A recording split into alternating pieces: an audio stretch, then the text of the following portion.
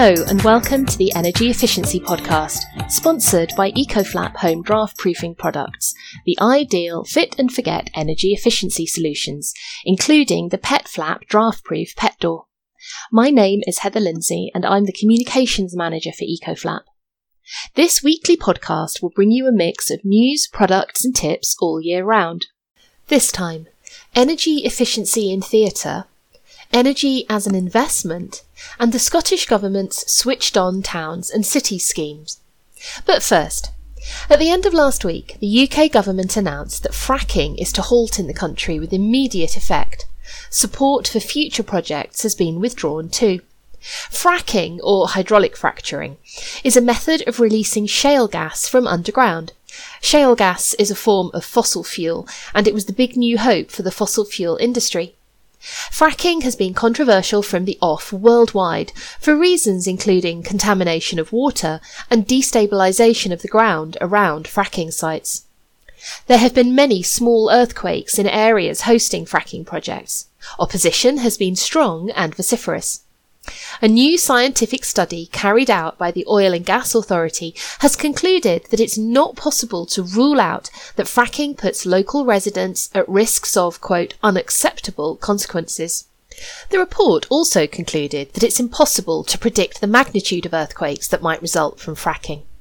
The fracking site at Preston New Road in Lancashire had to stop production a few months ago after triggering several earthquakes that breached government limits, despite the government considering reviewing its limits for the magnitude of earthquakes caused by fracking. The government says it will maintain this new position until it sees incontrovertible evidence that fracking is safe. Quadrilla, the main player in UK fracking, has already begun removing equipment from the site in Preston. Anti-fracking campaigners see this as confirmation that the great fracking experiment is over, perhaps not least because planning permission for fracking at Preston New Road runs out at the end of November. Think back, if you can, to the last time you went to theatre. Was it last night, last year, or even the last century? Were you in a state-of-the-art building run efficiently in every respect? Or were you in a Georgian building, or maybe a 1950s gem, or even something built at the beginning of this century? Chances are that theatre, one of around 1,000 actively in use in the UK, plus the infrastructure serving it from the loos to the car park, are a bit creaky, possibly listed, and very much due for improvement. The theatre world is very aware that change is overdue, and many are on the case. In some cases, there's little that can be done with the building without an enormous investment of cash and a wholesale refurbishment, which isn't necessarily feasible. So in those cases, energy efficiency has to focus on everything else. Theatre generally considers itself a socially aware sector that's well placed to bring home to audiences the impact of climate change. Theatres are embracing this opportunity and combining sustainability measures with productions that help to spread the climate emergency message. The National Theatre in London is in a listed 1970s brutalist building built at a time when energy efficiency wasn't a consideration. The National has now switched to LED lighting in its auditoriums and foyers, and crucially it's installed monitoring systems to help reduce energy use. How many other theatres have a combined heat and power plant on site? The extra that the National needs is generated by wind and solar. One of its buildings, constructed much more recently in 2013, is heated and cooled by a ground source heat pump. To date, the National has reduced energy waste by 25% in the last 3 years and plans to make it to net zero. The National is taking all the usual steps to reduce waste and single-use plastic in its catering services. It's looking widely at its use of resources and now pulls its non-drinking water from the London Chalk aquifer, reducing strain on mains water. Its workshops have living roofs and beehives. On its website, the National refers to production waste. It recycles nearly half of its production waste and plans to increase that. It's examining the fine detail of staging shows to see where efficiencies can be made, and it will share that information with the rest of the industry. We profiled Julie's Bicycle in episode 13. This is a charity that works with the cultural sector to encourage sustainability and to help it implement energy efficiency measures. The National Theatre has been awarded a 4-star Creative Green rating by Julie's Bicycle. It's scored particularly highly for commitment and understanding of the issues. This Creative Green thing is a pilot scheme, and it's aimed at reducing the environmental impact of taking shows on tour. You just imagine, think of some of the more spectacular productions you've seen. The sheer volume of scenery and all that has to go into some form of transport, and it might be going 200 miles north or 300 miles west. All these measures taken together mean that the National Theatre now has a B rating energy certificate, up from G 10 years ago. And it has a comprehensive environmental policy, which it keeps under review. Of course, running a theatre is an incredibly expensive business. Energy efficiency can make a difference to the bottom line, even in a building struggling to meet today's low energy standards. A survey carried out for the journal Arts Professional revealed that of the theatres planning capital works in the next 5 years, half were intended to improve energy efficiency. Heating, ventilation and stage machinery eats up a big chunk of a theatre's energy use. Meeting today's expectations of comfort can be energy intensive in an older building, but there are solutions.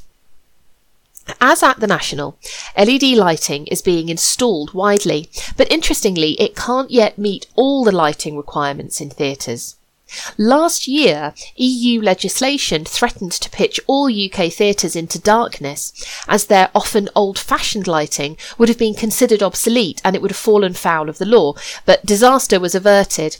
However, this served as a wake-up call to theatres that they have to do everything they can to maximise the energy efficiency of their lights, because they don't just have lights in the auditorium and in the foyer and in the loos, they have all sorts of complex lights that are vital to the way the production's put on.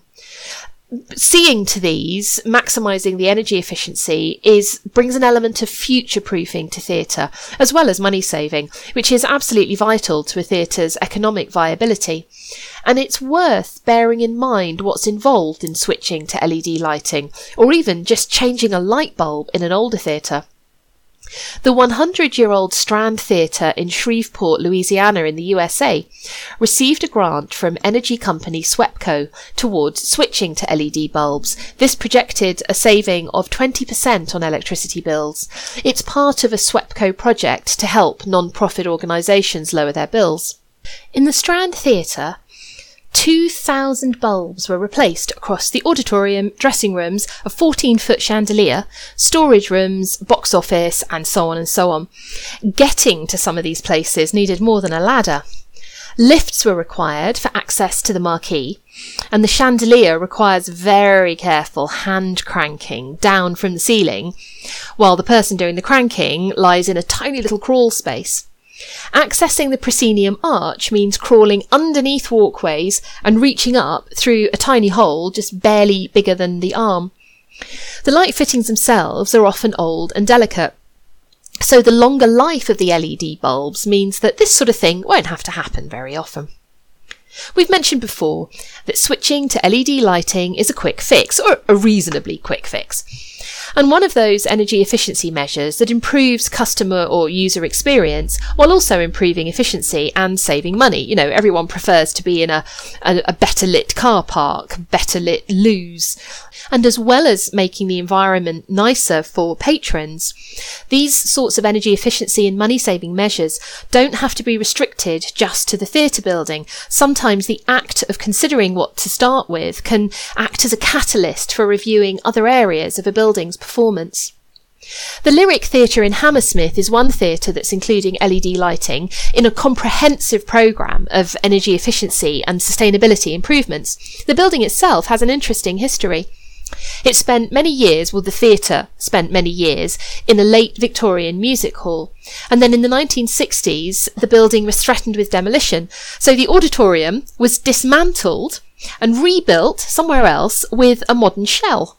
This current sort of mash-up dates from 1979. Work to monitor and reduce the building's carbon emissions have gained it an excellent BREEAM rating. Since 2015, the Lyric has reduced energy use and emissions by more than 50%. The Lyric works with a company called Green Clover, which was previously known as Scenery Salvage, which, as you would expect, recycles stage scenery and props, and is the only company doing this. On its website, Green Clover reveals this shocking statistic that 95% of scenery and props in this country are scrapped. Green Clover sells, rents out, or recycles the props and scenery. Recycled scenery is turned into biomass, which fuels the vehicles that Green Clover uses to collect the scenery. Plastics and metals are reused. Polystyrene is made into fuel or processed for turning into new goods. Green Clover says that nothing goes to waste. Items up for sale are going for a lot less than scenery would usually cost, which has to encourage theatre companies to source items this way. The theatre, getting rid of its scenery and props, pays transport costs, a weight per tonne and labour costs, and Green Clover believes that the costs to a theatre will be no greater than what it costs at the moment to ditch scenery and props, because that doesn't come for free, so why wouldn't you do it? The Arcola Theatre in London moved to a former paint factory in 2011. It incorporated salvaged materials into the building works, and it now plans to become the first carbon-neutral theatre. To achieve this, it's fitted solar panels and solar thermal panels, a carbon-neutral boiler, LED lighting, and DC microgrids. I'm prepared to admit that I'd never heard of a DC microgrid, and the explanations are mind-bending if you aren't already well informed about how electricity is delivered, so there's a link in the notes if you want to read about it. What does seem clear, though, is that DC microgrids allow for very efficient delivery of energy. The Arcola is not the only theatre to reclaim items. The Everyman in Liverpool took its bricks with it from its old building to its new one, and Tara Arts in London used auditorium seating from a temporary RSC venue. The Everyman harvests rainwater for flushing loos, a smart move if we're going to be getting more wet weather. It too achieved a BREEAM Excellent rating, which is awarded to only a very small proportion of new non-domestic buildings. The Theatres Trust runs a grant scheme together with the Wolfson Foundation, and its most recent funding round has focused on improving sustainability. Applications closed in September this year, so sorry, we're a bit late with this. Hello, Kevin. Hello, and what are we talking about today? We're going to talk about switched-on towns and cities. I'm guessing this is energy related. Yes, specifically the energy Scots use in getting about, so transport. And is this another grant thing? Yes, but it's also money for a feasibility study. Several local authorities have secured feasibility study funding in this first round. Do we know who they are, or is it a big secret? They're a good mix of urban and rural areas with different transport considerations. Is that different types of transport? No, actually. Despite the reliance on ferries and air transport in the Highlands, Orkney and Shetland, all of which have received funding, along with urban areas including Stirling and North Lanarkshire. No, this project is all about plug-in electric vehicles. So it's a funding scheme? This isn't just any funding scheme. This is, and I quote, intensive high-impact capital activity designed to incentivise and promote plug-in EVs. What are the conditions around applying for the funding? Transport Scotland is targeting areas best placed to deliver both infrastructure and the local incentives to use it. It'll work with each successful local authority to create a feasibility study tailored to that area and then to help deliver it, and it's doing the feasibility bit with the Energy Saving Trust. So is this aimed at private car owners? It covers a range of vehicles, including taxis, local authority fleet cars and car clubs, as well as private cars. And what does the funding cover? Charging points? Well, that is a big part of it. Glasgow City Council won a couple of million in the 2018-19 funding round and plans to put an EV charging hub on derelict land near the city centre. Sounds like the start of something. A coffee shop to while away half an hour while your car charges. Yeah, and a shop, so you can use your time productively, get what you need for supper. You could even organise parcel collection points around it and so on. You can see how that initial investment leads to other things. Glasgow will also see EV points for taxis and private cabs and other public charging points. Beyond that, it will finance several EV car clubs and a trial parking permit system. The council plans to acquire 100 electric vehicles for its fleet and to trial 2 electric bin lorries. Is this pretty representative of how local authorities are using the money? Installing charging points is widespread, yes, but how they're sited varies. Stirling Council is spreading its new charging points across the city and at the university, a sports village, residential areas, school car parks, community facilities. Normalising it, so there's a charge point at all the normal places you might find yourself. Exactly. Stirling plans to trial using streetlight pillars as sites for charging units. In another area, a car park with charge points will be made available to local people who live in the tenements and don't have access to other charging facilities. Stirling will ensure bus charging points are available, and it's working charging points into the redesign of Dumbarton Road. Therefore using expected and planned maintenance or refurb to introduce new measures. We've seen how effective that can be in keeping costs down. Most of the local authorities that won funding in 2018-19 are buying electric fleet vehicles. They have to renew them every so often anyhow. So. They do, planned works, just as we said. Edinburgh City Council is introducing different speed EV charging infrastructure in different zones to reflect the different usage in those areas. How does that work? Okay, so, for instance, in the city centre, there will be rapid charging hubs for taxis, because they're only stopping often for short periods of time, at least they hope so. But at the Park and Ride, slow chargers will top up private cars while their owners are at work or all day, or shopping for a few hours. So in other words, that slow charge is fine when a car's going to be parked for, 4 hours or 8 hours. So there's a mix of fast and slow charging facilities in residential areas, and that's all going in next year. Rapid, fast and slow? Yes. Rapid is blink and you miss it. Fast is, fast, and slow is slow. Older cars can take longer to charge, and certain cars might not get the full benefit of faster charging, and blah, blah, blah, blah, blah. I guess newer vehicles will always be aiming for the more expensive, faster charge options. Falkirk Council is basing its EV car clubs in the more deprived areas of the town, as well as the busy locations, so town centre, railway stations. I guess it's easy to think of electric cars as being the preserve of those with money. Buying a new car is expensive, so this is a great idea. If a council can match the funding thereafter, their bid is more likely to succeed. Generally, it's just the one area applying, but a joint bid can work if there's a sensible basis for it. Transport for Scotland is particularly interested in bids that facilitate charging for tenement dwellers and other people without off-street parking. Like that car park scheme? Yeah, exactly that sort of thing.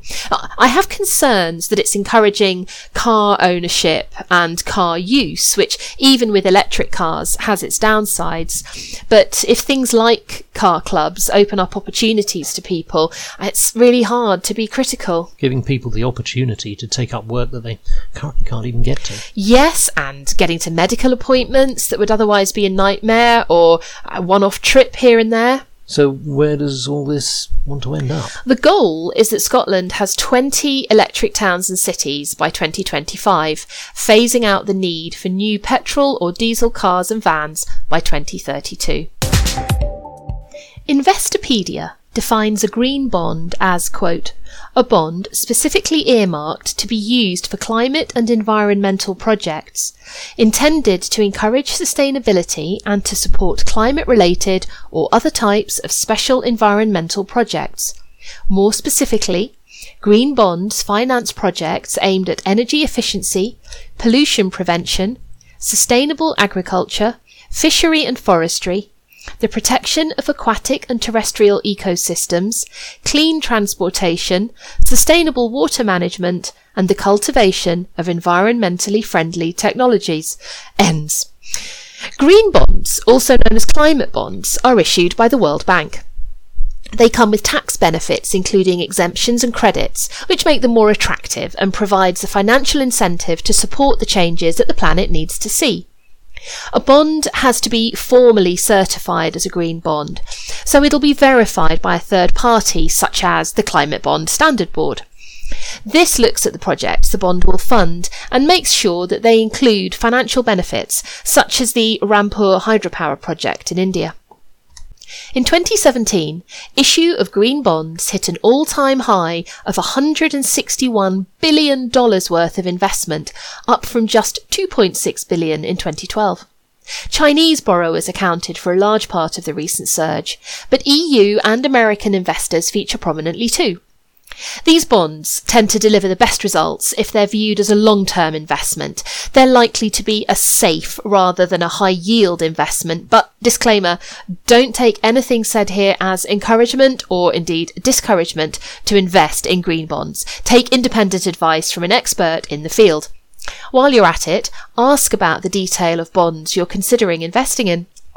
The EDF Group runs nuclear plants in Britain and France, and they qualify as green for the purposes of bonds, but many investors might have strong feelings about that and prefer not to invest in nuclear power. Other companies issuing green bonds include Toyota to finance hybrid vehicle loans and Tesla's convertible green bond. A convertible bond can be converted from bond to stock, so that offers the investor some security. 2019 is the first year that the $100 billion investment milestone has been reached in the first half of the year. A target of $1 trillion annual investment in green bonds by the early 2020s has been set by the Climate Bonds Initiative, which supports the growing green and climate bonds market. The Climate Bonds Initiative is made up of organisations including the London and Swiss stock exchanges.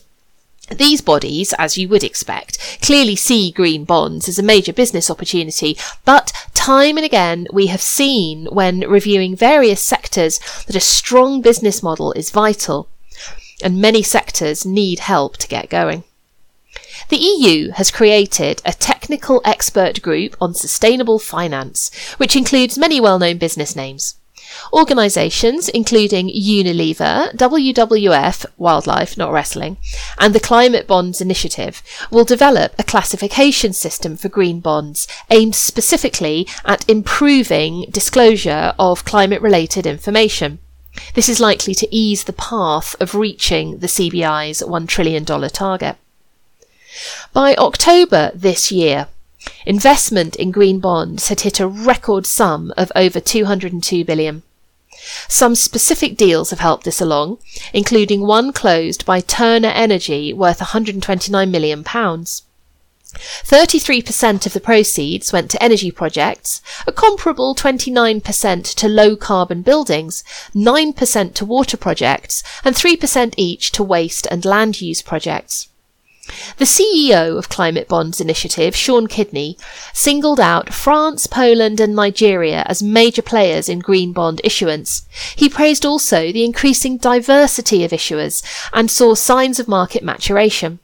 However, he said that even the record figures seen this year aren't providing enough capital to address the climate emergency, hence the CBI's target of $1 trillion of investment within the next 2 years.